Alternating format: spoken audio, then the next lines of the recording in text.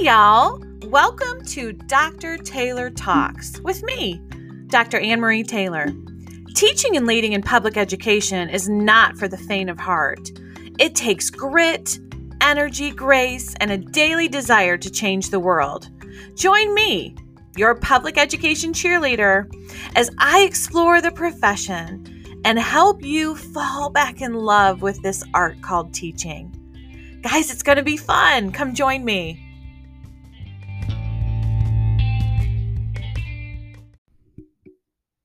Hey everybody, Dr. Taylor here. Good to talk to you again. So another couple crazy weeks. Beginning of school has been a little bit more difficult than normal based on COVID quarantines and all things COVID. And so I understand that you guys are probably in the same place I am. You're looking for the hope, you're looking for what you can control, and you're looking for how to make a way despite the circumstances. And so based on that, I'm going to take us through an article I read not too long ago about all the things that we can control in our life.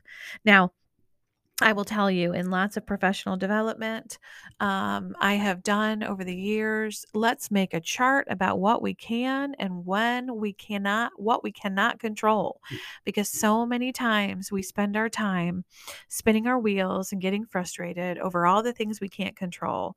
And it doesn't make us better. It makes us worse. And so this article was called Let It Go, Losing Control and Gaining Balance. And so this takes us through the 7 things that we actually can control. So let's take a look.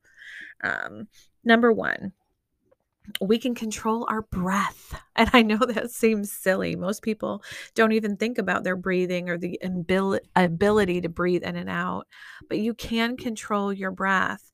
And I'll tell you, from being involved in mindfulness over the years, you can definitely control your breath, and it really does help get you focused. When you breathe, you can count 1 as you inhale and 2 as you exhale. And you start by reaching that number 10, and it really does help. You can feel your chest expand, and you can feel all of the different things that you feel will help you gain control and think about those things. And if you're like me, your mind goes all different kind of places if you're trying to practice mindfulness. And so that's kind of automatic. Your brain just goes all over the place. But thinking about your breathing and actually thinking about the breathing process of going in and out really does help keep you grounded and focused. And it actually calms you down a little bit. It helps take away some of the anxiety. So that should help. So the first thing that you absolutely have control over is your breath, your breathing, your in and out breath. Number 2 is your self-talk. Think about all the things your brain tells you. It's hard to fix something you haven't fully thought about. And a lot of times I spend my time talking myself in and out of feeling certain ways, thinking that you're not enough, or thinking that maybe you didn't do enough, or you're not the right person, or maybe this job is too hard for you. How will you ever survive based on this work being so difficult and the fact that you're not equipped?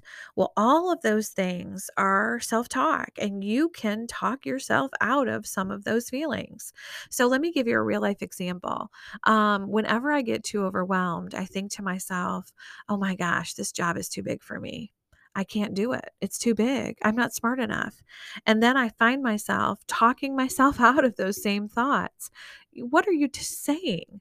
Everyone knows that you're able to do this job. You are smart enough, and with the right people and the right team, you can make it happen. And so I actually hear myself sabotaging the situation, and then I hear myself unsabotaging the situation and talking myself out of that negative self-talk. That negativity, that negative inner voice is dreadful, and it's something that you can fix. You stop your negative talk and say to yourself, no, I will not let you go down that road. I am choosing a different way to think about myself. All right. So number 1 is your breath. Number two is your self talk. Number three is your gratitude. The results of a 2003 study suggest that feeling gratitude and feeling thankful, the simple act of counting your blessings, can benefit both how people feel about you and how you interact with people. Planting seeds of gratitude gets your mind full of hope. It allows you to think of the things that you're thankful for so that when the setbacks do happen, you're more ready for them. Plus, saying a little thank you for what you have provides a mood boost.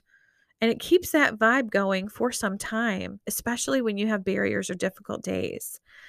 I will tell you that being thankful and having a practice of being thankful is one of the things that I really am proud of. So at the end of every day, I think of a win, a next step, and something I'm really thankful for. And we always start our meetings around here with our wins. And I think it's a beautiful way to start the day. What are you thankful for? What's a win? And how can you recognize that win in others? So, number one is your breath. Number two is your self talk. Number three is your gratitude. And number four is your body language.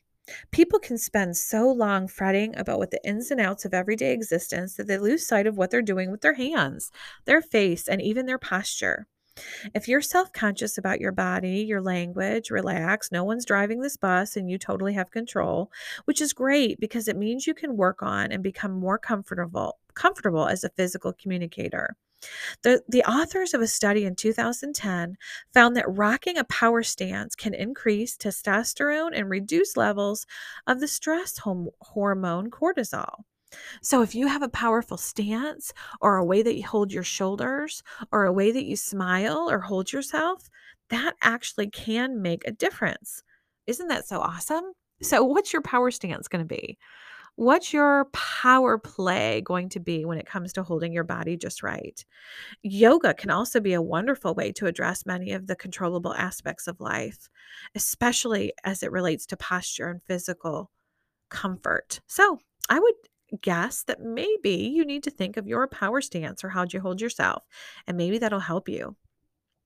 Number five, your mental and physical fitness. Well, you know as well as I do that mental fitness and physical fitness are just as important as the other. They're both very important. And if you need things to help you with your mental or physical fitness, it really helps to know what those are and put those in place. I love mowing the lawn, for example. On the weekends when I work in the yard, I feel best about myself. And you know what? Mentally, if I need help or needed to talk to someone, talking to a worthy rival or a friend or even a therapist is a great way to spend time um, concentrating on your mental health.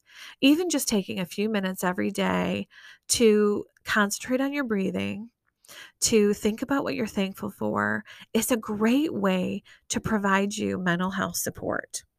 Number six is your diet. Obviously, what goes in is important. And so, eating healthy options and not drinking Coke like I do all day, drinking plenty of water is definitely helpful when it comes to some things that you can control. And then, lastly, is your sleep. Sleep is so important, and you can, at some level, control your sleep. I know for me, I like to be in bed by 8:30 every night. Obviously, I can't always make that happen, but when I can, it really does help me feel better. Listen, there are a ton of things that we can't control. I know that. But let some of it go. Gain some balance and think about the things that you can control. Like number 1, your breath. Number 2, your self-talk. Number 3, your gratitude. Number 4, your body language and how you hold yourself. Number 5, your mental and physical fitness and your mental and physical health. Number 6, your diet. And number 7, your sleep. These are things that you definitely have control over. And in this tough time of starting school amidst a pandemic and all the barriers, I want you to spend some time thinking about what you can control and maybe make a change or two this week. I think it'll really help. You guys are awesome. I hope you have an awesome week.